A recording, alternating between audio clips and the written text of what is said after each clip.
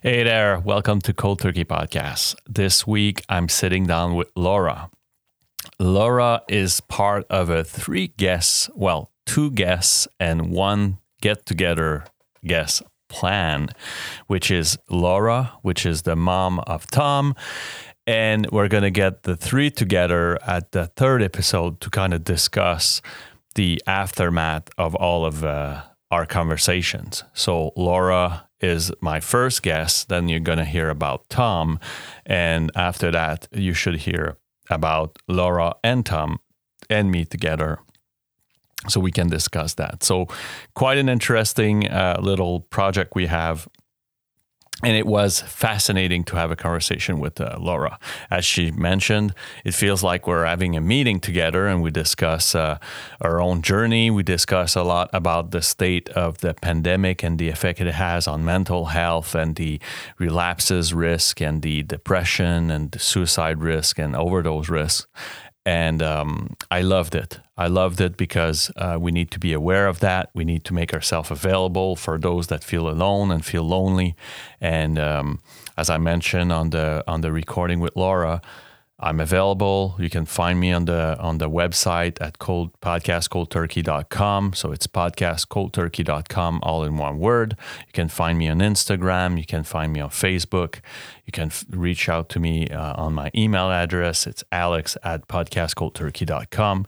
And by any form, if you want to forward this to a friend that you know that either at risk or you feel that he's not feeling so great, don't hesitate in forwarding this to your friend and family and whoever.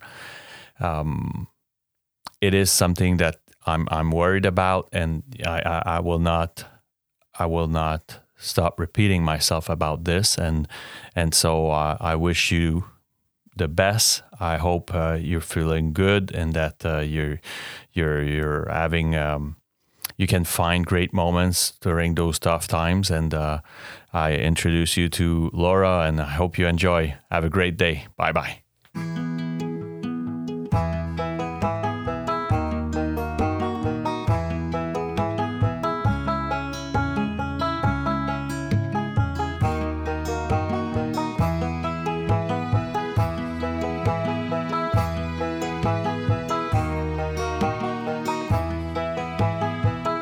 Hi, Laura. How you doing? Good, Alex. Thank you. It's we're almost going to be at the 1 year mark of that pandemic, and I feel obligated to ask kind of a two answer question. The first one is, where are you located? And the second one is, how are you and how do you see the people around you handling the pandemic to this day? So the first question is, where am I? Currently, right now, I'm in Florida. Okay. I'm in Vero Beach, Florida, which is my residence. But I also spend a great deal of time in Colorado. So in terms of the pandemic, I would say that there is a more, I wouldn't say relaxed in Florida, but people are getting vaccinated. People are very tired of the COVID. And so the rules are not as strict in the state of Florida in certain communities and counties. St. Louis, which is a place I was born and raised, Vail, Colorado, are a little bit more formal with how they're handling it. They don't have, St. Louis is probably number 50 in getting the vaccination. So it's very closed. In terms of what I see in Colorado, people are very outdoorsy, very active. You can ski. It's a little bit more of a production. Masks are required. People don't feel quite as isolated if they're outdoorsy. But there is an enormous health crisis in Vail Valley with drugs and alcohol. And it's increased with COVID. Wow. With where I am in Florida, I don't see, Florida has the same amount of alcoholism, addiction, depression, and so forth. As a matter of fact, Southern Florida has a lot of 12-step rehab programs, a lot of sober houses just a little south of me. But I think that the feeling that I get from everybody is that, people are frustrated. And I don't want to get into politics, but politics have been frustrating for people. So there is a huge increase in drinking. And there's a huge increase of time spent on social media in all areas, Yep. and there's no boundary with age. I think younger people seem to spend a little bit more time on social media. I don't really have the data to back that up. But I do see the increase in anxiety and suicide kind of equally dispersed in our country. But I do know that right now, Vail Valley per capita is really in a lot of pain, in a lot of trouble with the health issue of addiction and mental illness and anxiety. It's and people are also more aware about it, so people are talking about it. Yeah, and it's interesting that you mention the lack of data, because it's definitely something that I feel that we're lacking right now. It's hard. It's hard to compile the data right now. I mean, they can say, okay, we've had X amount of suicides, we've had X amount of deaths from alcoholism, but it's hard to gather the data on those people that have relapsed, those people that are depressed. It's just not there because they're not forthcoming about their own situation. And there's a long question about when will someone realize that mental health issues and problematic can outweigh the spread of the disease of that pandemic. There's no question that addiction and mental illness are at the top of the list of things that need to be addressed right now. Far more people are dying from that than are dying from COVID.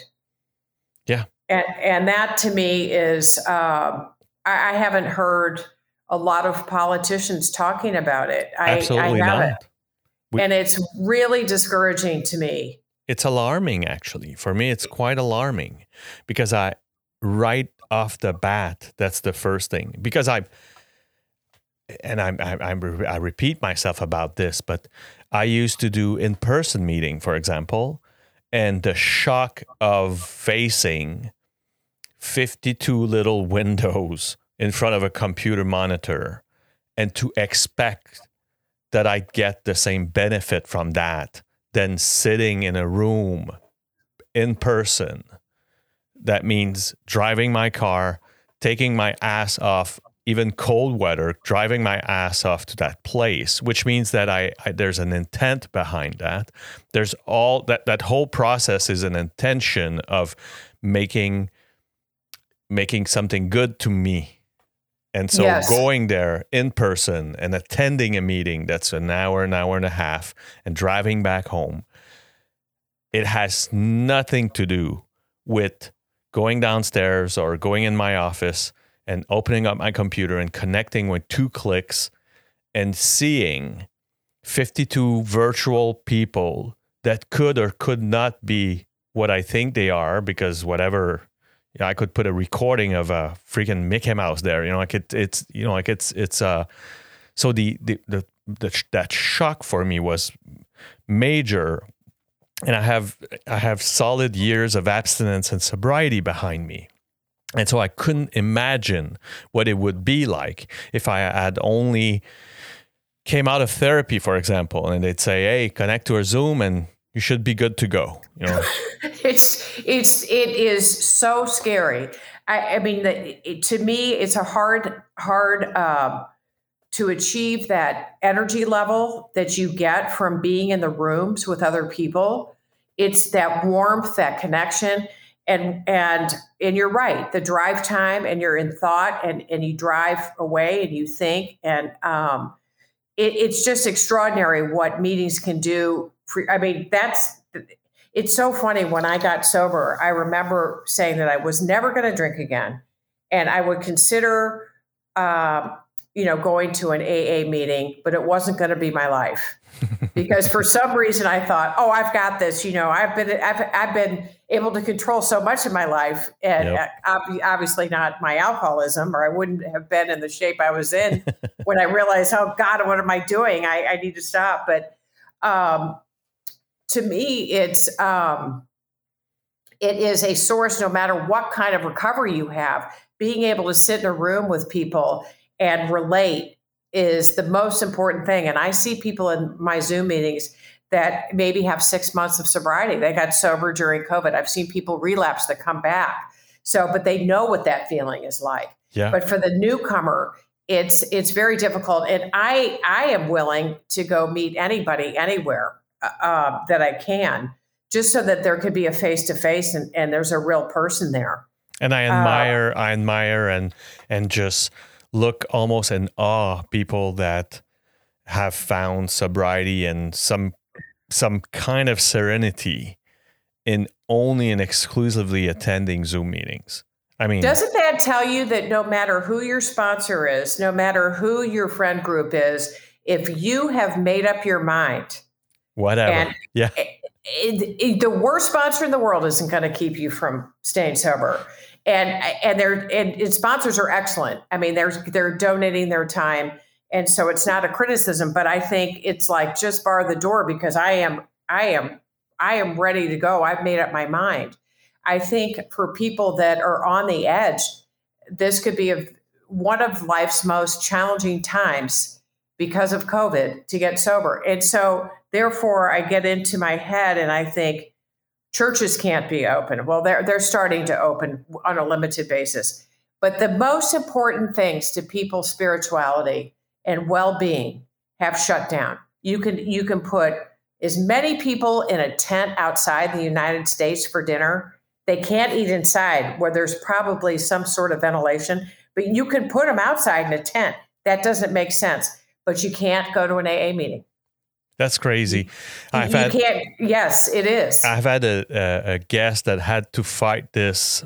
They actually made the news. They had to fight this. Are they in Ohio? They actually fought this at the city council as an essential service, and they won. And so they were good. It is. I mean, it is an essential service. It is so important, and people. We meet in a lot of church basements, and there are many forms of recovery, as we've discussed. Yep. And it's not just, I don't want to turn people off by saying AA. That's just what works for me. There's so many other smart recovery.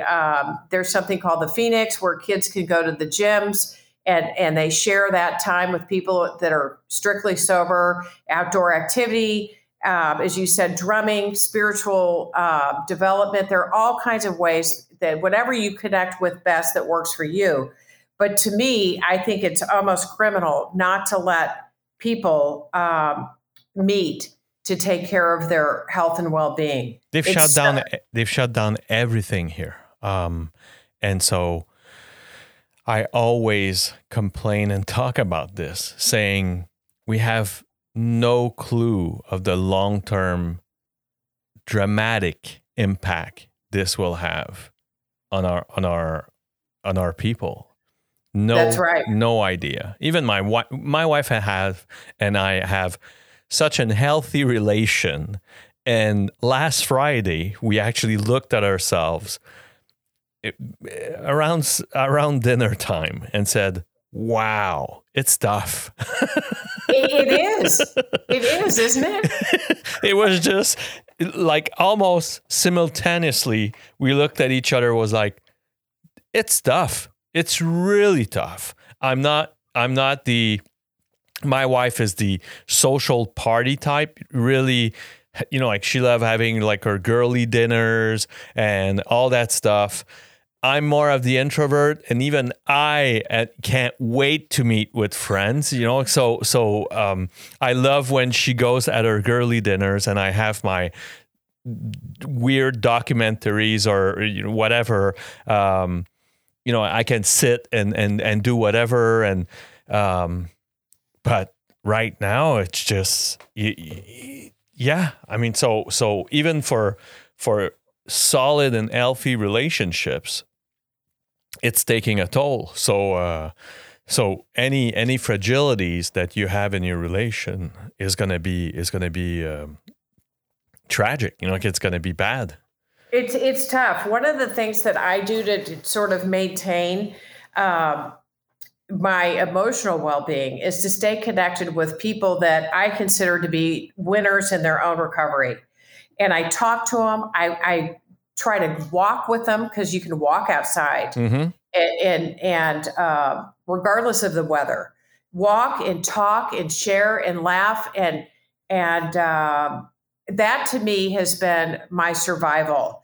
My husband is not in any recovery program. He does not need to be. He's a very healthy guy.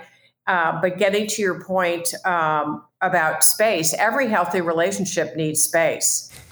Absolutely. It just does. I mean, I find that, when my husband has the television set on, it's just getting louder and louder and louder, and we're not talking. And I'm like, oh gosh, we need to separate into different areas of the house for a little bit. Yeah. And but getting back to the COVID, and we discussed it before we went on air, is that addiction and some mental forms of mental illness and depression are diseases of isolation. And I worry about people that feel like, they're in trouble, and they live alone. And now they can isolate. Who's checking on them? How much are you drinking? How much are you smoking pot or doing drugs? What are you doing during this time to be productive? You're hosting a podcast. I'm guest on podcasts. I published a book. It took me 3 years. It's not like it happened during the pandemic. But, trying to keep ourselves, our brains working, and getting outside and connecting with people however we can is probably the most important thing. And I think that's what relationships are all about. And human health is all about it, are the connections that we make with people. And we make those connections in rooms, in meetings. Yeah. And we're interdependent. We like to be with people, even as introverts. Who wants to sit in their house the whole entire day? I can attest that it's not working. You can't do that. No, it's pretty criminal. I understand that there is a pandemic, and I'm not saying that it doesn't exist, and I'm not saying that people haven't gotten very sick, because they have. But I also feel like this was a huge mistake to shut everything down. Yeah. I think that the panic and reaction to do this was detrimental. We need to be exposed to germs. I'm not a doctor, so I really don't have any business talking about this. So let it be known that I'm just stating well, Laura, we all actually, it's not about doing research more than being witness of what's going on, and based on actually the community which we spend the most time in, we see it. We see people getting worse and worse. We see emotionally people getting more depressed, and the conversation gets darker, and so even not being a doctor, I consider myself somewhat of quote unquote specialist in the field in which I am, meaning the sobriety field, right? Right. And so the feeling I get from it is that the dialogue is getting darker. Yeah, it is. The emotional state of the people at which you communicate with is not good. It doesn't sound good. And the other thing I can say is I've just started, and it's my bad, but I've just started reaching out, meaning that every podcast I make myself a pretty much a mandate to tell the listeners, if you do feel alone, if you do feel that you don't know who to spit out how much you feel like shit right now, there are so many ways to reach out to me, through Instagram, to my website. There's many ways at which you can write me a note saying, I don't feel great. Would you mind having a talk with me? Or, I mean, for me, it's like I said, it was, I was just thinking pretty much out loud what I could do to help. And I've started a few episodes ago saying, find me. I'm easy to find. There are many ways you can write me an email, DM me on my Instagram, write me on Facebook, reach out to me on my website, and just reach out. People do it. They do it. I mean, I have a social media, Instagram. I have Instagram for a book that I've written with my son about our own experiences as I've been in recovery for alcoholism and have experimented with a variety of drugs, most of them. And my son is in recovery for alcohol and drugs, opiates, things like that. And I have also an Instagram for the book, and I have a website. So on the website, I've had people reach out to me because there's an email address. On my Facebook page, I've had people reach out to me, and it's been about all kinds of different things. I mean, I had somebody reach out to me about my son's experience of being bullied in high school, which we write about in our book, but it doesn't really mean that, yes, bullying caused addiction or alcoholism, but it was trauma. Yeah. And so these conversations are coming my way, and I really am open to it. I will do anything I can to, like you said, to respond and set up a phone conversation, maybe email first and see how I can help and what I can do, even if it's just listening. Exactly. And it's important to say that because, as you mentioned, we're not doctors. That's not our job. I'm not a psychiatrist. I'm not a psychologist. I'm just saying that what's funny is right now I'm reading the book of the origin of the writing of the big book from the AA. It's all about, I think it's Writing the Big Book, the name of the book. And it's all about the genesis of Bill Watson, one of the co-founder of the fraternity, how he ended up writing that book. And that's great. It's so interesting, fascinating. And through the reading of that book, I find at the end of the day, there's a few things that I'm not through. It's a huge book, and I'm not through. I'm probably at a third. One thing for sure is that one of the most important thing that the co-founder wanted for people to remember is that as long as you have the desire to stop and to quit, you're welcome. Everything else is a suggestion. Even the steps, even the tradition, everything else is a suggestion. The other thing is that his home in New York was the hub of everything until they found some commercial place or whatever we call it. But initially, every time they found someone that had an alcohol problem, they would send him to Bill's house. Why? Because communication and interaction was the base of all healing. So for me, it's fascinating to read through that. Sure, there's all of the writing of the big book. That's something else. But the kind of the foundation of, hey, James is not doing good. We just found him. He's at they use a lot of the town hospital in New York. He's in town hospital. Send him to Bill's. Everyone would actually reunite at Bill's house for the sake of helping someone that was in need and wanted to actually stop drinking.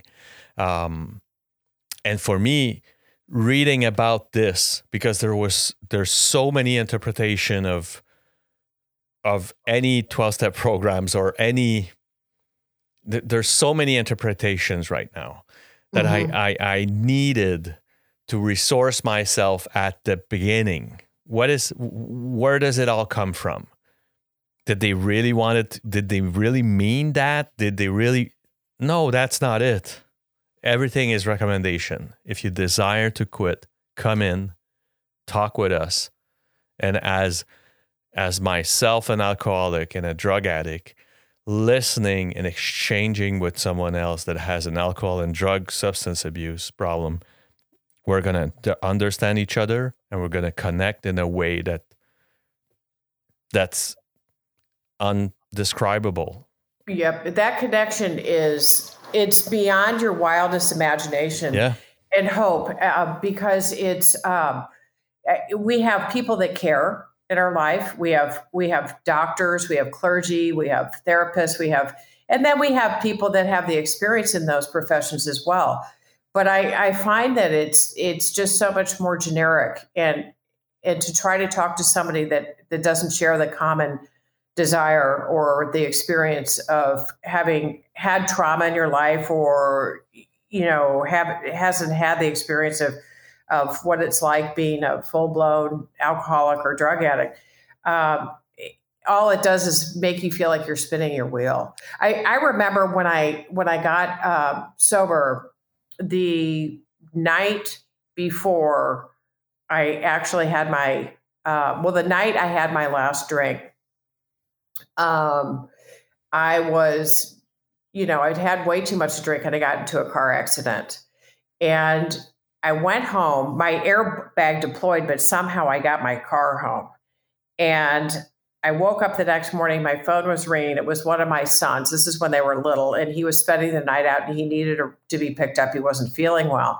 And I walked out and I saw this car and I thought, which kid of mine took my car on a joyride? I had had a blackout. So anyway, I got in my husband's car, picked up my son, came back home. I called an alcoholic that I knew who had been in recovery for so many years. He was a friend of my mother's. My mother was also in the 12-step program, and she had uninterrupted time up until she died, and she passed away sober, which is extraordinary. And but anyway, I called this friend of hers who I knew growing up, and he said, "Come meet me." I jumped in the shower, put my head over to wrap my wet hair in a towel, and all of a sudden this bump started protruding in my forehead. And my son, Tom, who I wrote the book with, saw it. He said, "Mom, what the hell just happened to your head?" And I said, "Well, I hit it last night in a car accident, but I didn't have a bump. But all of a sudden I had this big, huge bump." He called an ambulance. So I went to the hospital. I told the neurologist, "Look, I'm an alcoholic. I had a blackout in a car accident." And he said, "Well, your blood work's all fine. You look very healthy to me. But what happened to you was you hit your head, and I can tell how you hit it on the car and how the airbag hit you and you bounced back and exactly where in your car and on your head you did hit it. And you're lucky that this bump came out because it was a subdermal hematoma, and you really could have died. And the blood finally found a place to go. But my point is, this doctor was telling me, you don't remember anything because you have a head injury. You didn't have a blackout. Your liver enzymes are fine." And, I suppose, I looked healthy, and that's really, as we know, only a matter of time, because my emotional health and my spiritual health was destitute. I was in terrible shape. I eventually would have looked more like, my insides, I suppose. But at that point, I was still, I was 48, and it's all about looking good and making everyone think you're okay. But my whole point is, I tried to talk to a doctor about it, and he said, "I don't see it," and wasn't the least bit interested. And fortunately, I had called this friend of my mother's who I ended up going to meet, and then it just sort of took off from there. We connected. Yeah. He was sober. He understood. He said, "If you want to quit drinking, you'll be able to quit drinking. These are some recommendations that I have that might help you along the way." And it's just that simple. Yeah, it is. as I do every week, Laura, I'm going to be rewinding that life story tape of yours. I'm bringing you back to pretty much like I want you to set me the picture of the family picture. But when do you remember is either the first time you use or any use around you that feel has impacted you? You talked about bullying, which is sometimes trauma initiates or sparks something. I just want you to bring us back to that moment, because sometimes it's like my on my mother's side, it was partying a lot, and I have good memories of these parties. And you probably like, I guess I wanted to mimic this a bit. But yeah, so bring me back there. So I grew up in a family of alcoholics. My mother's mother was an alcoholic. Of course, that wasn't spoken because she was the wife of a politician. So nobody talked in the 50s. Nobody talked about it. My mother was clearly an alcoholic, and she was a lot of fun in the life of the party and a really lovely woman. But her alcoholism interfered with her ability to maintain that loveliness. I mean, she became very depressed, very volatile, had 2 marriages that didn't work out. And my whole time as a young person, I thought, you know what? I am not going to be a mother like that. I am not going to be an alcoholic. Yes, she was the life of the party until she wasn't. And I admire her strength in getting sober. And at the time I thought, well, if she can get sober, anyone can get sober. And that was easy for me to say back then, but I was not going to be this alcoholic because I knew it was wrong, and I was going to be a better mother, and I was going to have more control over my life. But I remember the first time getting drunk, I was in 8th grade. And what kind of kid were you? I was a very active kid. I was a fun kid. I was an athlete. I was not the best student. As a matter of fact, I was a very average student, and sometimes a very poor student. I don't know that I had an attention deficit, but I certainly had no interest in paying attention in school. And I was disruptive. I liked getting attention. And I do it in ways that were not always great. As I got older, the way I would get attention was far worse. But fortunately, I was an athlete, and I was successful as an athlete, and that really helped. And I went to college, and I graduated from Colorado College, which is a small liberal arts college in Colorado Springs. Very, very good school. Very, very hard academically. And I really applied myself academically, but I partied like you can't imagine. That's when I got into drugs. I got into doing cocaine and in huge amounts. And I would say that was the primary drug that I did. Somehow I graduated on time. I don't know how I did it. Cocaine. Yeah, exactly. Stay up till 2 or 3 in the morning and we got our answers right there. Oh my gosh. And I felt like I was a fun-loving person. I was very social. I had, in high school, my friends were really important to me because my home life was not great. As much as I loved my mother and loved my dad was not an alcoholic from what I could tell. He died when I was 18. My stepfather was definitely an alcoholic, and I loved the guy. Siblings, he died. Brothers and sisters in there? Yes. So I have an older sister who is not in the program and does not need to be in the program. I have an older stepsister who's in Al-Anon, but she does not need to be in the program.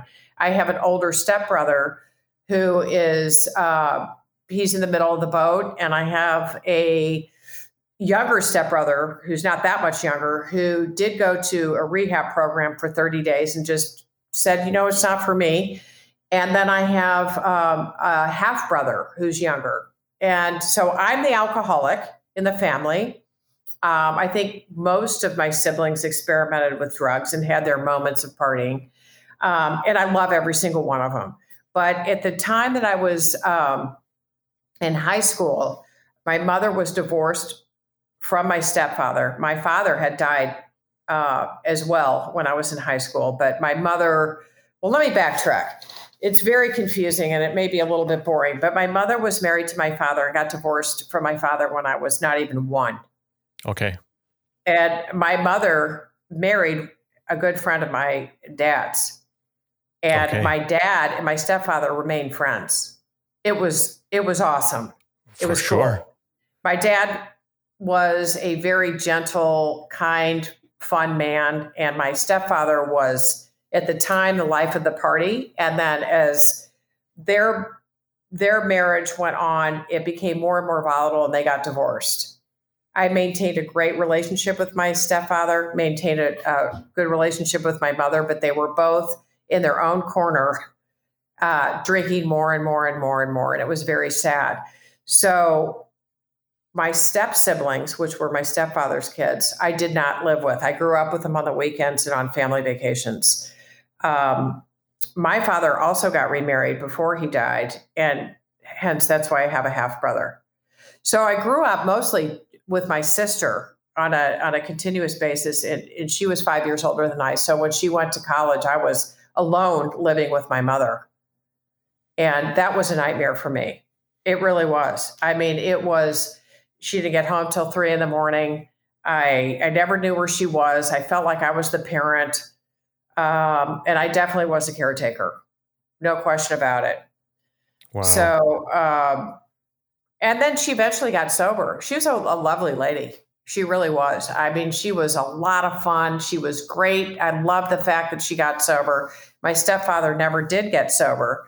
He lived to be 80 years old and didn't drink the last few years of his life because he was ill.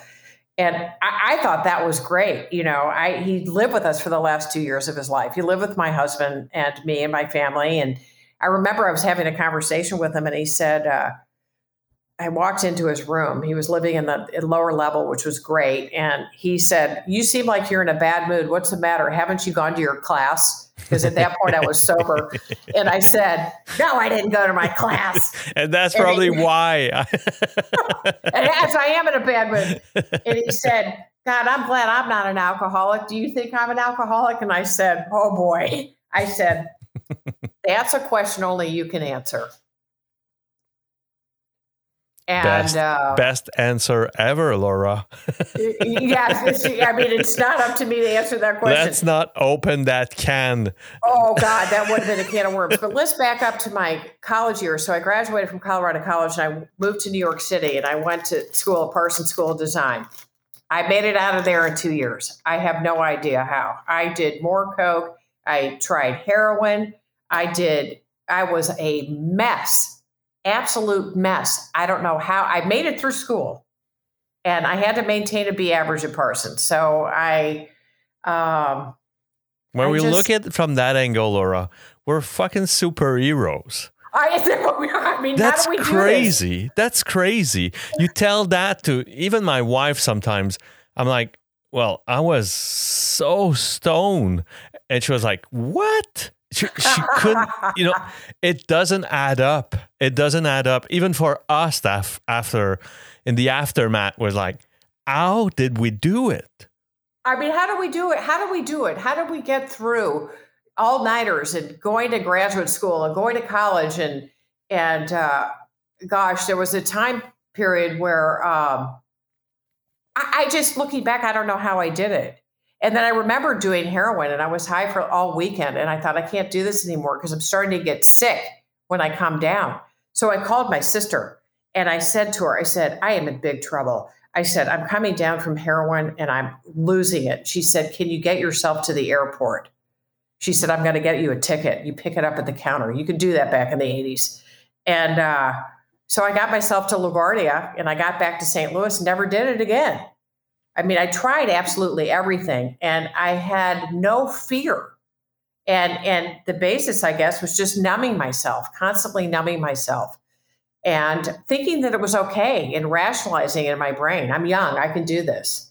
With You know, with a few, like a few, when you look back at these times, do you know what you were running away from, or did you, or it was just, having the disease of obsession and compulsion in you and being fearless, and that dynamite combination made it of all of the experiences that you're describing right now?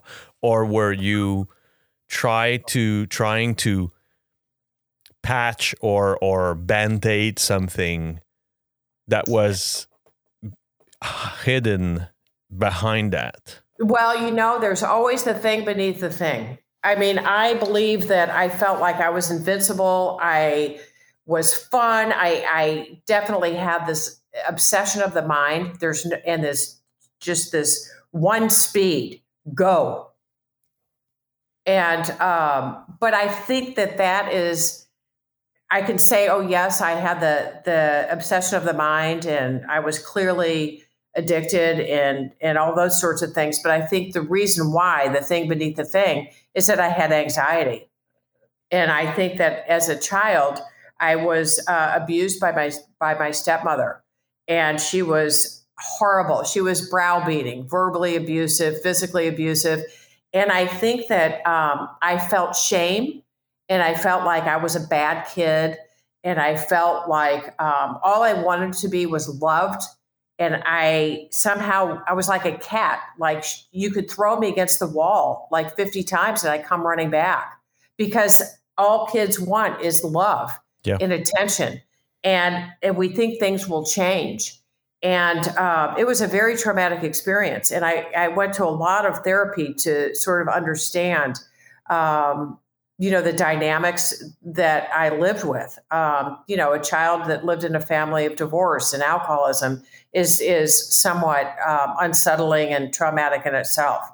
So, I did do a lot of work. I've done a lot of work sober, but I did a lot of work while I was drinking. Eventually I stopped doing drugs. I just wasn't interested in doing drugs.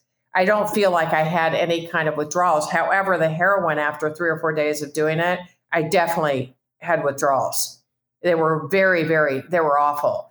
But, when I got into my later 20s after graduate school, I wasn't interested in doing drugs because, yes, alcohol is acceptable. Yep. And I might be a little bit crazy with alcohol, but I'm not that crazy. And at that point, I wasn't having blackouts. I don't know that I could control it. If I went out to a party, inevitably I'd have too much to drink. You probably were convincing yourself that you could at the time. 100%, because that's what the disease tells you. Drink more, you're fine. Drink more, you're fine. It's that midbrain, too, where I don't have any frontal cortex reasoning anymore. I think like a primal being. I eat, I sleep, I do drugs. Yeah. And as they say, the primal brain is like eat, sleep, fuck, and do drugs. Exactly. So, precisely. Am I allowed to say that on there? Absolutely. Oh, shit. So somehow, though, when I stopped doing drugs, I didn't want any part of that. I wanted to drink less. I wanted to work. I had a pretty decent job. I was a designer for about 30 years. And I worked very part-time when I got married and had children. My disease seemed to, I don't think dormant is the right word, or maybe I wasn't completely full blown. You would think by my behavior in college that I was definitely a full blown drug addict and alcoholic. But I married a really nice man, and he did not do drugs. He was not an alcoholic. He was a stable rock. And we had children, the first 3, pretty quickly. And I had a few hangovers with young kids, and I thought, I can't do this. This is like, I can't function with my kids. So it seemed to kind of be a little bit quieter, although I could still whoop it up. As I said in my book, we did move to Colorado. and my kids went to school there, and I had a great fun group of girlfriends, and we decided one night we were going to snowshoe up to this cabin in the mountains and have dinner. And the way down, we were all kind of hammered, and three of us hijacked a snowcat driver and said, "You got to take us up while you groom the slopes." Like, even in places where, you have to put the winch in and you're on this angle where your face is smashed against the glass. I mean, what am I doing? I have kids at home. What the hell am I doing? I mean, I just thought, oh yeah, just life is one big party. Yeah. And I would say that I've had my time of slowing down, but to make the image of being a mom at home, I would guess that your kid had probably the over the top lunches and the over the top homework sessions where you can see your own obsessive compulsiveness translate into other aspect of your life.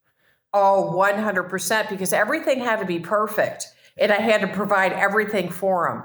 And we had to make it all just so they could be successful. Yeah. And yes, absolutely. Everything was over the top. There's no question. And it's like, and you people out there, you look at me and you'll see this perfect little family. And exactly. I think, obviously it caught up to me. Well, the funniest thing was I at some point I resumed my therapy after having children, and every therapist that I had, there were probably 5 of them, caught on to what is it that is holding me back? What is going on? And when they started to kind of figure me out, I didn't want to see them anymore. So I therapy shopped. And the last therapist I had before I got sober used to ask me to say the serenity prayer with him. I'm like, dude, no, I don't need to say that prayer. I mean, and he was such a great guy. And it's like holy water. It's like holy water. Oh shit! He's like, yes, I'm the devil, and you are trying to purify my soul because we know it's dark. We know it's bad. But and after I got sober, I spent a lot of very serious time with someone who, as a therapist, is just extraordinary. He's been in the program a very long time. And he's worked with my children. He's worked with, in particular, Tom, who you will meet next week, who I wrote the book with. And he's just an amazing guy. And we really did a lot of very deep, serious work because, as he said, what's the thing beneath the thing? I mean, yes, I drink. Yes, my family has a predisposed genetic disposition of alcoholism in the family. Is it genetic? Yes, I'm sure it is. Yep. Did I tap into it? Oh, you bet I did. Did I grow up in a healthy, functional household? No, I did not. So I guess there are a few questions that people can ask, like, tell me what the relationship, as a therapist, they say, if you tell me what your relationship was like with your mother, I'll pretty much understand a lot about you. And the other thing is there addiction in your family? And the other thing is that out of my one brother and one sister, no one else have this in them. So I picked, like I won the lottery of my mother's side alcoholism. The other thing, I always tell the same story. At springtime, my father is nothing short, has nothing in common with an addict. Nothing. I would, he has his phases, but he's not an alcoholic, neither a drug addict. But I guess I'm 5 or 6 years old. It's springtime. And I'm guessing for physics lesson, my father shows me how to use a tube and empty a snowmobile by pulling on the tube in the gas tank and transfer this into like a gas container. So for the sake of kind of parking the snowmobile for the whole summer and spring season, he asked me to do this. So shows me how to do that. Pull, drop in the container. And so empty the snowmobile. Now, sure enough, I'm 6 years old, miss a few times. And because of the gasoline emanation, I get stoned. I'm 6-year-old. 99 or 92% of kids would have been scared shitless. I'm not. And I'm 6 You liked it. You liked it. I loved it. I loved it. And Yes. I'm intelligent enough to repeat it. There was no, after that first accident, the second and third and the fourth time weren't accidents. I provoked it. And so I always think back of that moment of the genetic thing. I didn't know what being an alcoholic or a drug addict was. All I knew is that the great majority of kids would have been scared to their bone and would have cried mama if they had got that feeling of a gasoline buzz. That is amazing. I didn't. I didn't scream for help at all. And I was 6. So the next flash I have, I'm stoned to the gills, laying on the snowmobile seat. And my father comes, what the fuck's going on? Yeah. And I'm hallucinating sounds and visuals. And he realizes that I must be stoned, or I don't know, he doesn't remember. And so all he does is put this away and said, and so your stomach gets sick and it's not good, but so he put this away and that was it. End of the story. It's much later in my life where you ask yourself those questions. Did I have this in me? Was it taught? Was it?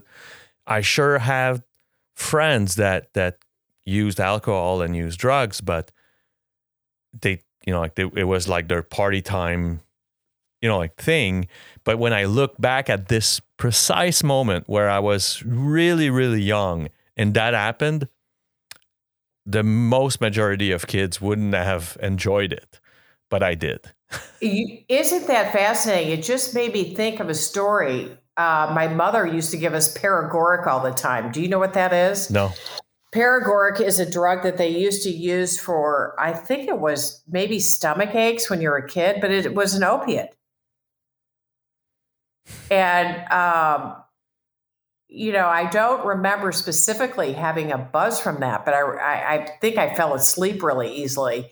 But yeah, I think that time there were 2 times when I was 14 where I got drunk and my body just became obsessed with it, with the alcohol. I mean, it wasn't like, oh, let's try it. I liked it the minute I tried it. And sober and abstinent today, I always need to be careful about pretty much anything. I need to be careful. I work in sales, right? So if I know that a big commission check is coming, I need to watch myself. I need to be careful about how my brain processes it, how my brain starts playing tricks like that little fucker is. Yeah, I do. And then the gifting yourself because you so much quote unquote deserve it and all that stuff. And it's funny because my wife will lovingly say that I'm passionate quote unquote about things, but it can become obsessive. If I do a research on what kind of podcast equipment I need for starting a podcast, it becomes such a crazy search and a crazy research that by the end of it, I know so much about this, it's just nuts. We're 2 weeks away from getting a new dog, and my wife is going nuts right now because I'm filling the garage with shit to take care of the dog. I'm a few hours too. I'm sure. I'm a few hours in of YouTube video watching of how I'm gonna handle the dog. I mean, it becomes, and then it's funny because this afternoon I was watching a video and going, you're going fucking crazy right now. You need to slow down. You just need to slow down. And so, yeah, I understand that. I think I understand that. And if you're going to do something, you have to do it perfectly. I mean, yes. And it's amazing. And I like that gratification. And then we have to think about, though, how much of that is just human nature and how much of it is obsession. And, for us, it's obsession, right? But there are other people that do like to do things to completion and do it well. Oh, and my sponsor will say, does it hurt you or others? And if it doesn't, embrace it. Right. That's a good one. I like that. So at some point, I wouldn't be such a enraged salesman, for example, or like enraged, maybe not the right word, but such a passionate and almost emotionally involved sales individual if it wasn't for this gene in me that I have. I wouldn't be so involved in all kinds of activities that I do in my life if it wasn't for that runs in my blood. Right. So for me, it's sometimes it's just a balance of, and then again, like my sponsor is 79 years old, has 49 years of sobriety. So it always comes back to that saying, does it hurt you? Does it hurt others? Keep going. You're good. That is a really, really important saying. I like it a lot. And, I have to think about, while you were talking, what happened when I quit drinking? Where did I transfer that obsession? Energy. So, right. That energy was towards getting well, but also, I was a huge exerciser. I had to run. Sometimes I'd run twice a day. Guilty. Okay. So now I am so okay with not working out. I am. I mean, I always feel better when I work out, but I'm not as obsessed with it. I feel like my obsessions are calming down quite a bit. However, if somebody asks me to do something, if somebody wants me to help them do something, I want it done yesterday. Yeah. I need to have more patience, and I need to sort of have that balance. And that's something I need to work on because I want to get it done, and I want to get it done perfectly, and don't get in my way. And I think there's more awareness and truth after a while, meaning of that old saying, does it hurt you and hurt others? Honesty to this.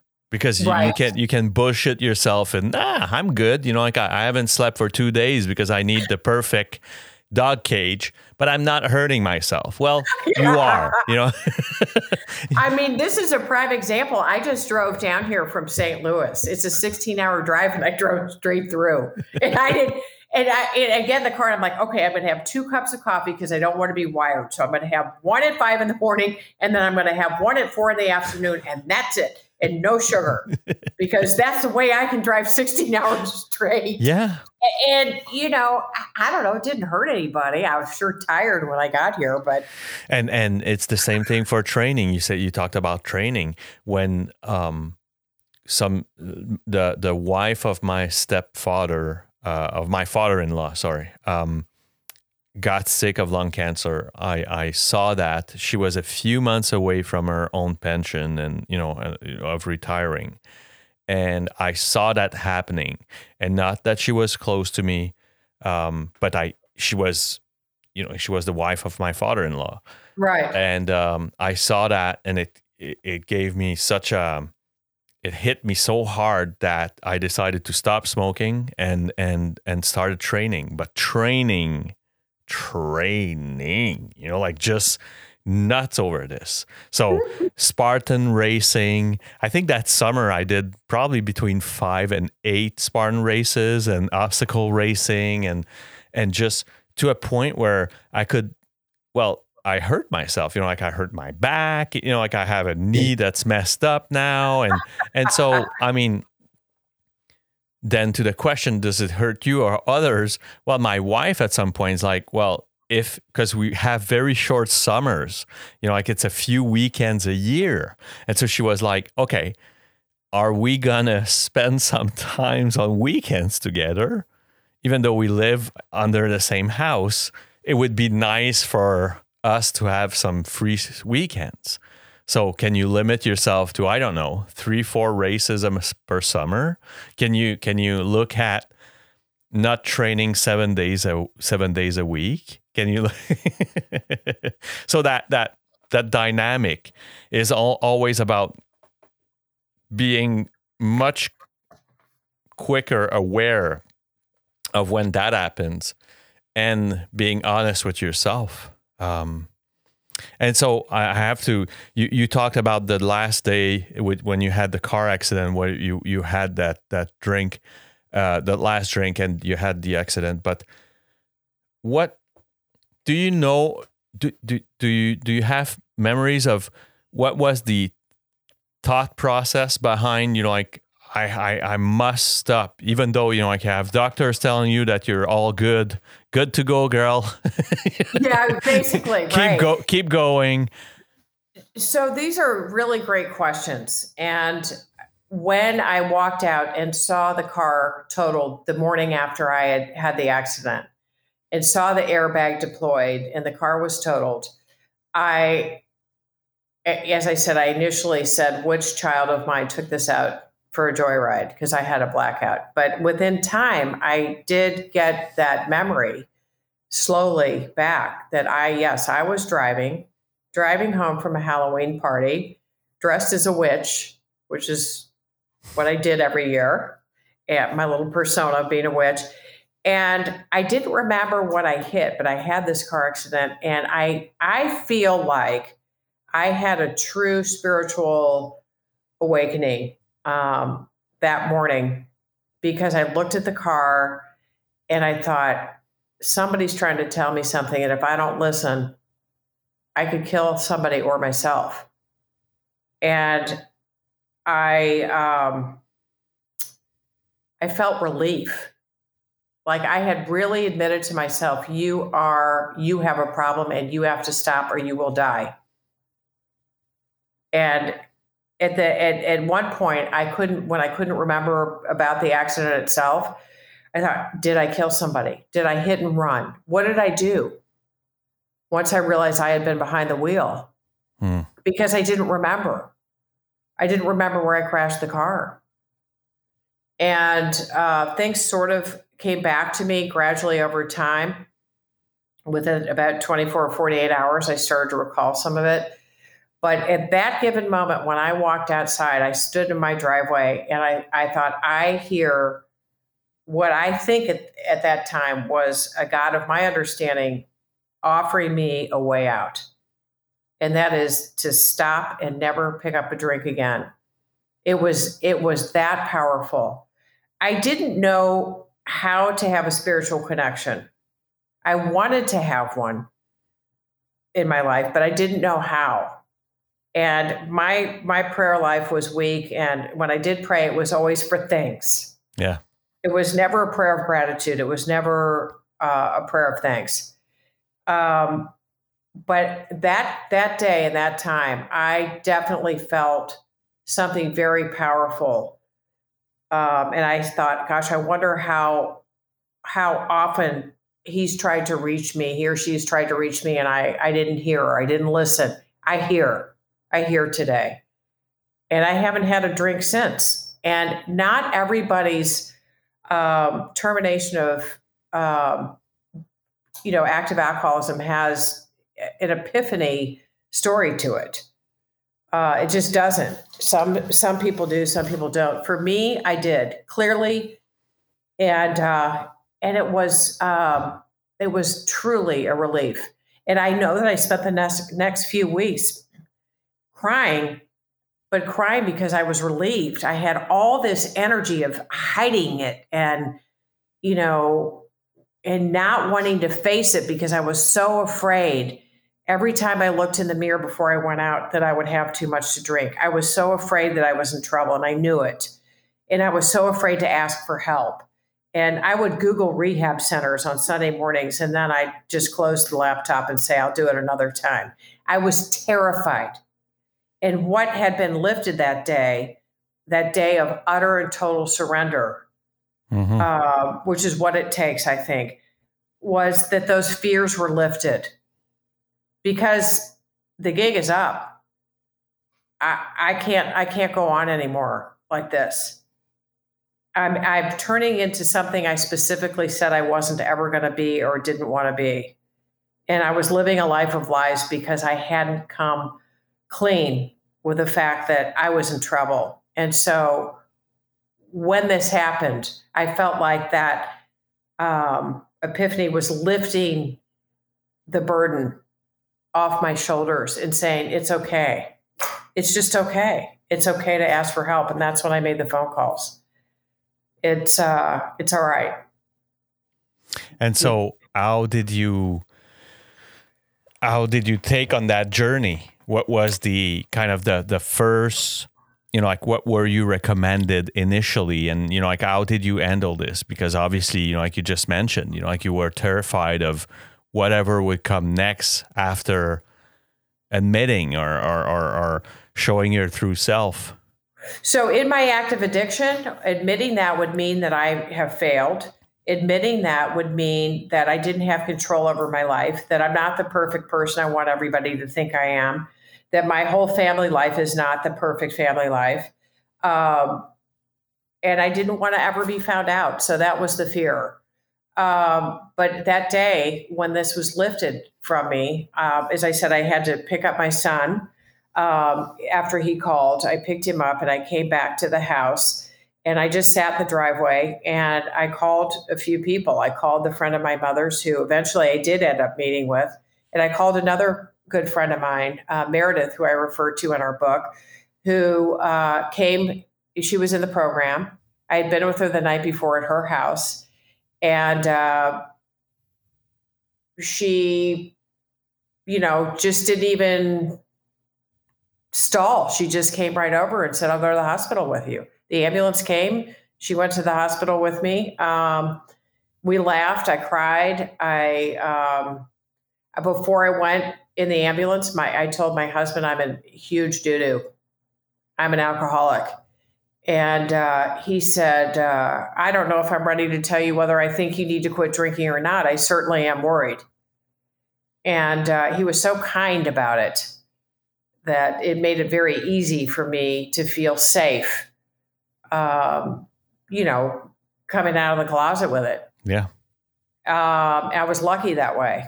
And I waited a few weeks before I told my children, and that's a different story. But it was just all the timing was amazing.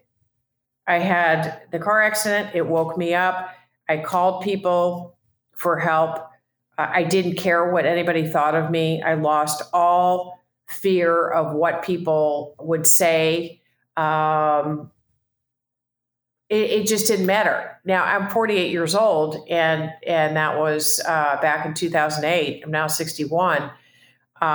It was then even more acceptable at my age to get sober. But my ego was so, as they say, ego is edging God out, but the acronym, but it was so big and so inflated. I just couldn't let anybody in to see any weaknesses because I had to be that strong person and take care of everybody. And what a relief that day was for me. I wasn't afraid. It was like, I'm free. I am free. I don't know what's next, but it couldn't be as bad as what I was in. I mean, you think about the prospects of how am I going to do this? How am I going to handle this? It is so much easier and you have so much more time on your hands to do these things than you did when you were drinking or using drugs.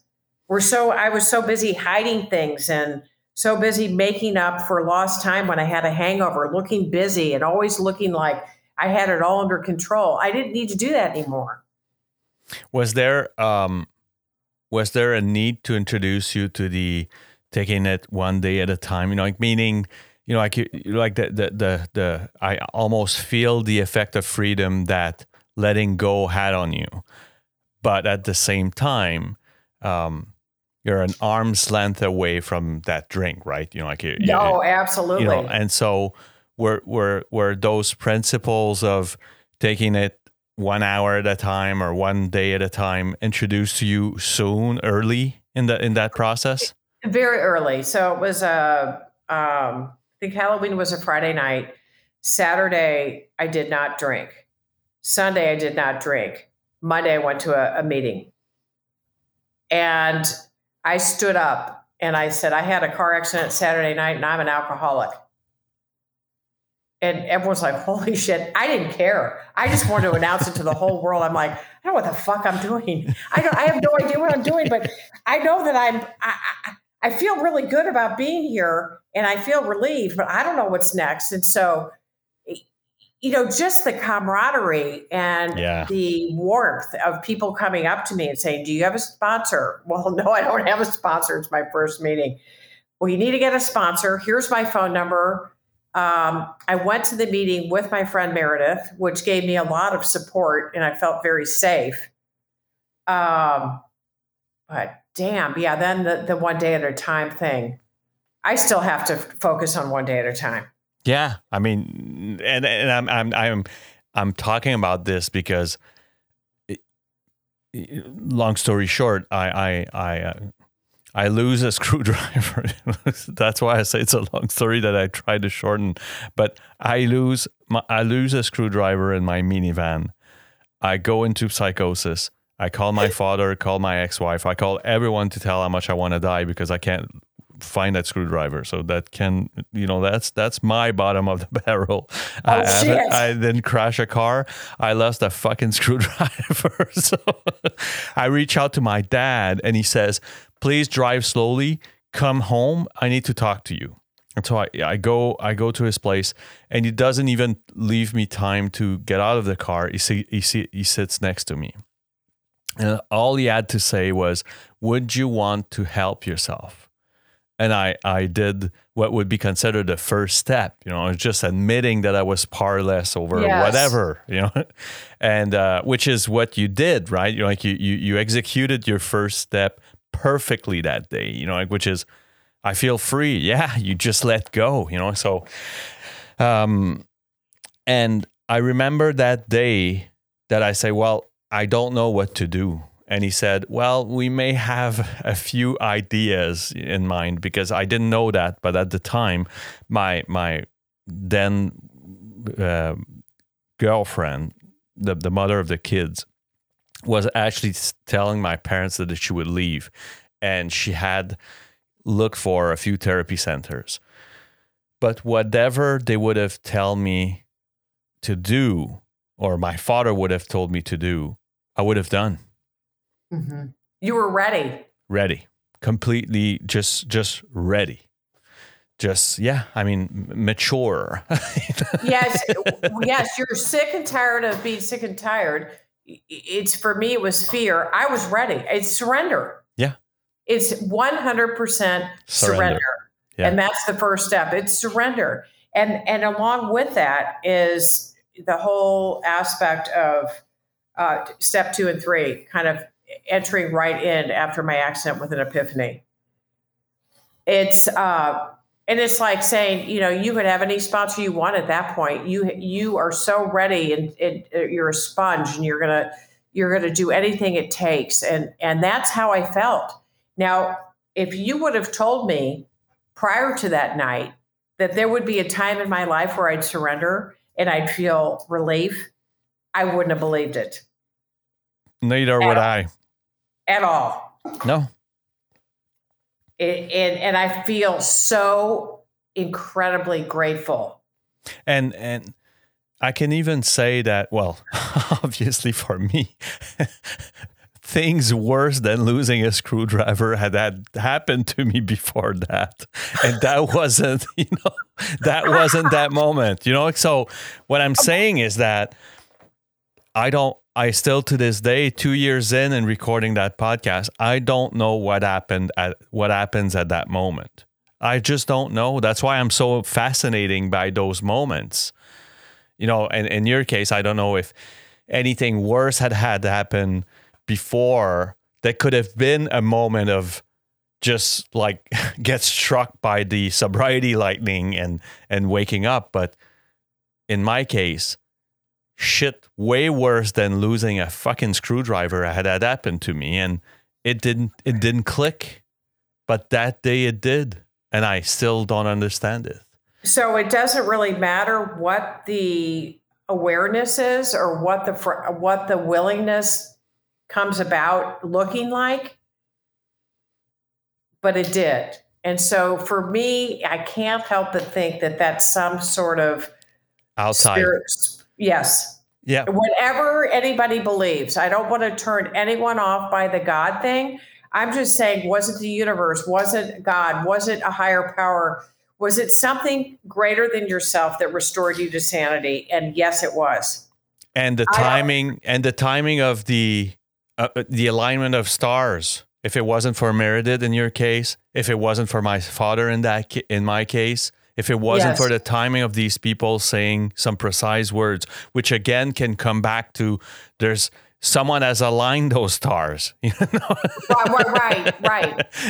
All the things were in line, though. Yeah, they just were. And maybe they were some other time, and we didn't recognize it. I don't know. I can't help but think that there were other opportunities, but when when you're ready to listen, the teacher appears. Exactly. And I think subconsciously I was so scared and so spiritually destitute and emotionally wrung out and so fearful. And I just welcomed it.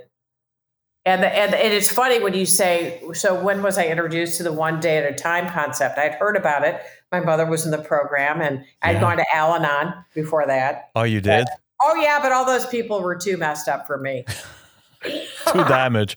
They did not have their shit together at all. So I didn't have time for all those crybabies because really they just wanted to cry. And I have a new awareness and understanding of that program for codependence. And by the way, listeners, for those that don't know what Al-Anon is actually for anyone that's close, a relative, like a son, a father, a brother, whoever you are, even a neighbor. If you those meetings are made for people to understand the mindset of an alcoholic or a drug addict. So there's Nar-Anon for the kind of the equivalent of Narcotics Anonymous, and there's Al-Anon, and there's so many others, but the two main that's on top of my head is Al-Anon for alcoholics and Nar-Anon for narcotics. And initially, for the long story of or where it originated from, is that the two co-founders were males, a guy named Bob and then a guy named Bill. And when they would get somewhere and get together, their wife were kind of bored to death in a room apart. And they began to discuss, and wives of the co-founder, especially the wife of Bill, thought that, wow, we have shit in common, And we need help too, because we need to take care of ourselves. Exactly. They can refer to you as a codependent, but Lois, Bill's wife, she needed to take care of herself. And I grew up in an alcoholic family. I need to take care of myself because I have a lot of character defects that stem from being very codependent. Yeah. And so it's a remarkable thing. But at the time when I went through the back door, I got to AA through Al-Anon, and very rarely do I see somebody go to AA who ends up in Al-Anon and didn't need AA. But, stranger things have happened. Yeah. Oh my gosh, I just thought this is not for me. But anyway, what was my point with this whole thing? Going back to the one day at a time. One day at a time. Thank you. I knew the concept, but for example, after 2 weeks of being in meetings, 12-step meetings, which is how we refer to it, with trying to keep the anonymity of AA out of it, I think it's okay to share that I am in AA because it's a very positive experience. It's nothing to be ashamed of. It saves my life. That's why there's so much debate around. It's not about. It's first the how much someone I can. What I consider the anonymity of it all is if I go share myself or whatever and say, hey, I'm going to tell you about the story of that lady I met last week named Laura. You know, like that would be well fucked up a bit, but you know. Right. No, I get that. You know, I mean, you don't repeat what you hear. I mean, you respect people, and if they want to remain anonymous, that's certainly their prerogative. absolutely. For me, I feel like it's okay to share my form of recovery because it, there are misconceptions about AA being sort of cult-like, and anytime you have a religion or something that works for people where they all sort of follow the same process, it can be considered that. But it really is just a way to recover and share your experience, strength, and hope with people. But getting back to like 2 weeks after being in AA, I decided to go from step 1 to step 9 and like make amends to my kids. I had no idea what I was doing with these steps. So when we say 12 steps, there's 1 through 12 and they're in order for a reason. And that's an impulsive move to jump ahead and try and do those things. I wanted to stand up and say, hey, everybody, I'm an alcoholic and I'm sorry and I did this and I did that. I had a lot of energy and wanted to share everything with everybody, no matter where it was. And so I had to kind of just tone it down a little bit over time. And that's where just the constant reminder of the one day at a time and the serenity prayer and came into play. And we have, as sober people, we have the rest of our life to work on ourselves.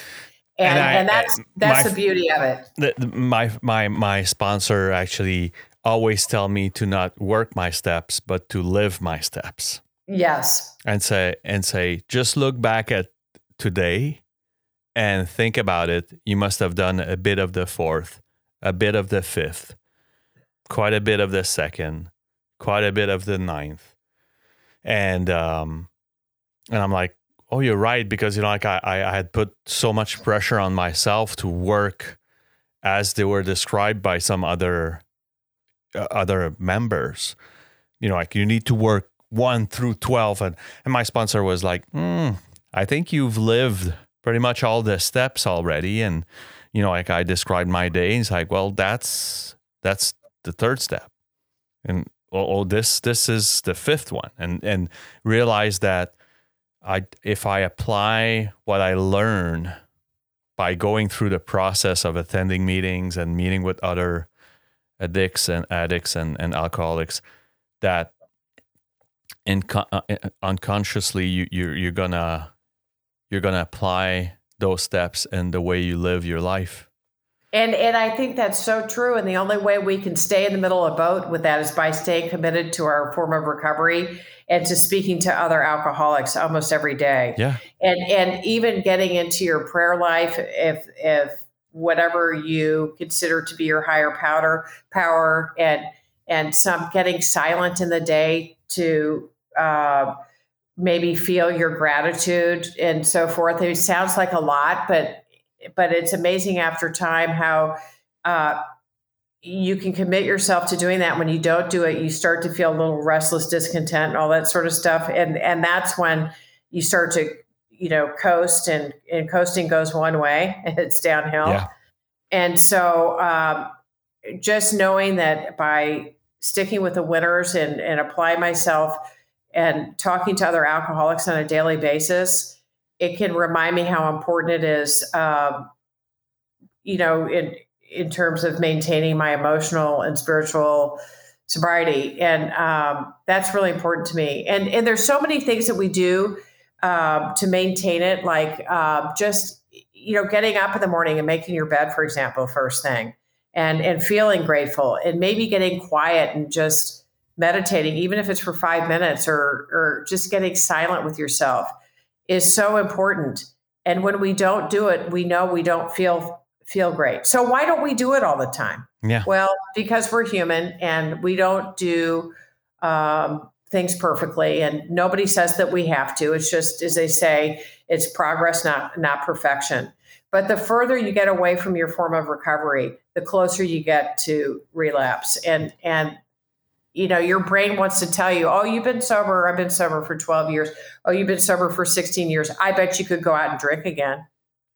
Your brain's like, okay, I got it under control. I've got I've kind of worked on the trauma. I've worked on my family life. I'm a good parent. I'm a good wife. I'm a good friend. I'm all these things, and nothing's perfect, but now I can go out and drink again.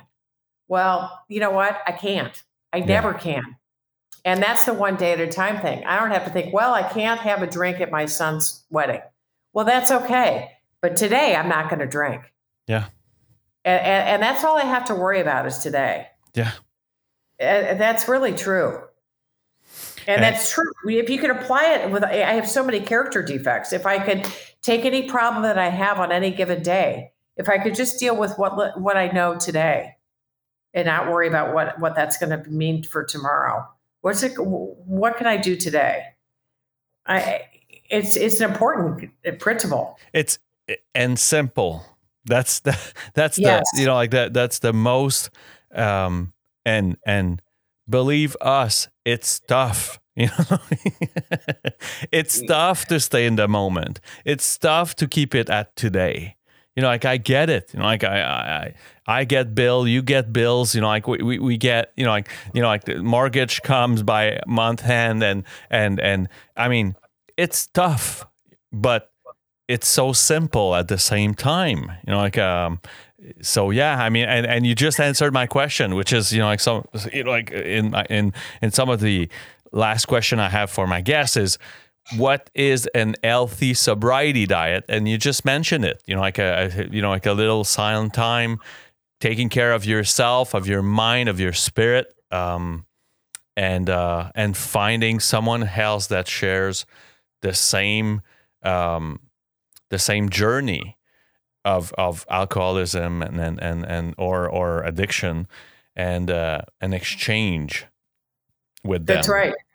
And you stick with the winners. You stick with positive people. You help people in any way you can. You're not a doormat. You can't solve other people's problems, but you can be there and you can listen and you can share, your own experiences. Living life sober doesn't mean that you don't have problems. I mean, I've had 2 heart attacks. I lost my stepmother to suicide. My parents died. I mean, shit happens, and we're not victims. Yeah. We're not. And if I hadn't been sober during those moments, I probably wouldn't be here to talk to you today. So those are not reasons enough for me to drink. Having a heart attack is not enough reason to drink. Having somebody in my family take their life is not a reason for me to drink, because it doesn't solve anything. It doesn't change anything. It doesn't help anything. It would be a open door to a fatal demise for me.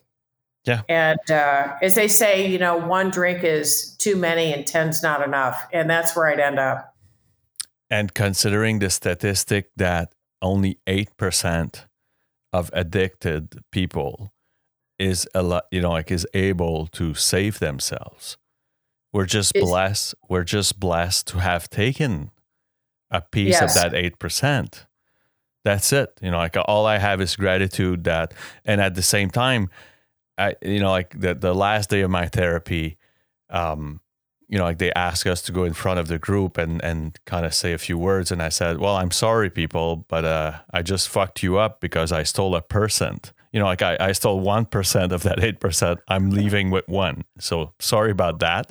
That's right. I'm taking it, which was kind of a joke, but that was my desire to not fall into that 90+% of people that, either die, end up in prison, end up in jail, end up at the hospital. I didn't want that. No, we want to have our families. We want to be parents to our kids. We want to have a life free of this obsession. And it is possible. We know it's possible. The odds are not as good as we would like for the general population, but it is worth every effort to Absolutely. Become vulnerable and ask for help. It's okay. It's okay to say, I need help. Yeah. Laura, thanks a lot for your time. I really appreciated that talk. It is, I told you before we started recording, and my listeners must be fed up with me repeating that, but that journey is egoistically benefiting me so much. It's helping me so much. And I've had people tell me that, it has helped them, but it is such a nice gift that life has given me. I'm filled with gratitude, and now you're part of that journey, and I thank you for that, Laura. Really appreciate it. The last question I got for you is, where can people find you? Where, like you talked about the book, can you tell us a bit about the book, and where can people find you online, and yeah. Certainly. So the book that I've written with my son Tom is called Unraveled. It is. It looks like this. And it is a mother and son story of addiction and redemption by Laura Bolt and Tom Bolt. My website is unraveledthebook.com. And on my website, I have an email address. And if you want to talk, you want to share, you need somebody to listen, you can certainly email me, and I will get your email and I will respond. So unraveledthebook.com.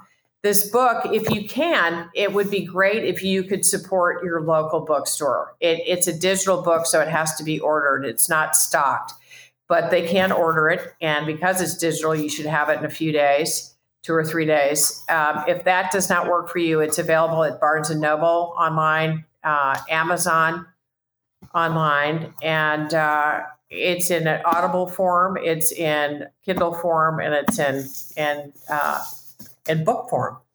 Fantastic. So, and I'm gonna put every link and whatever you can find the book in the description of the episode. So whatever platform you're listening it to, just scroll down a bit. It's all down there.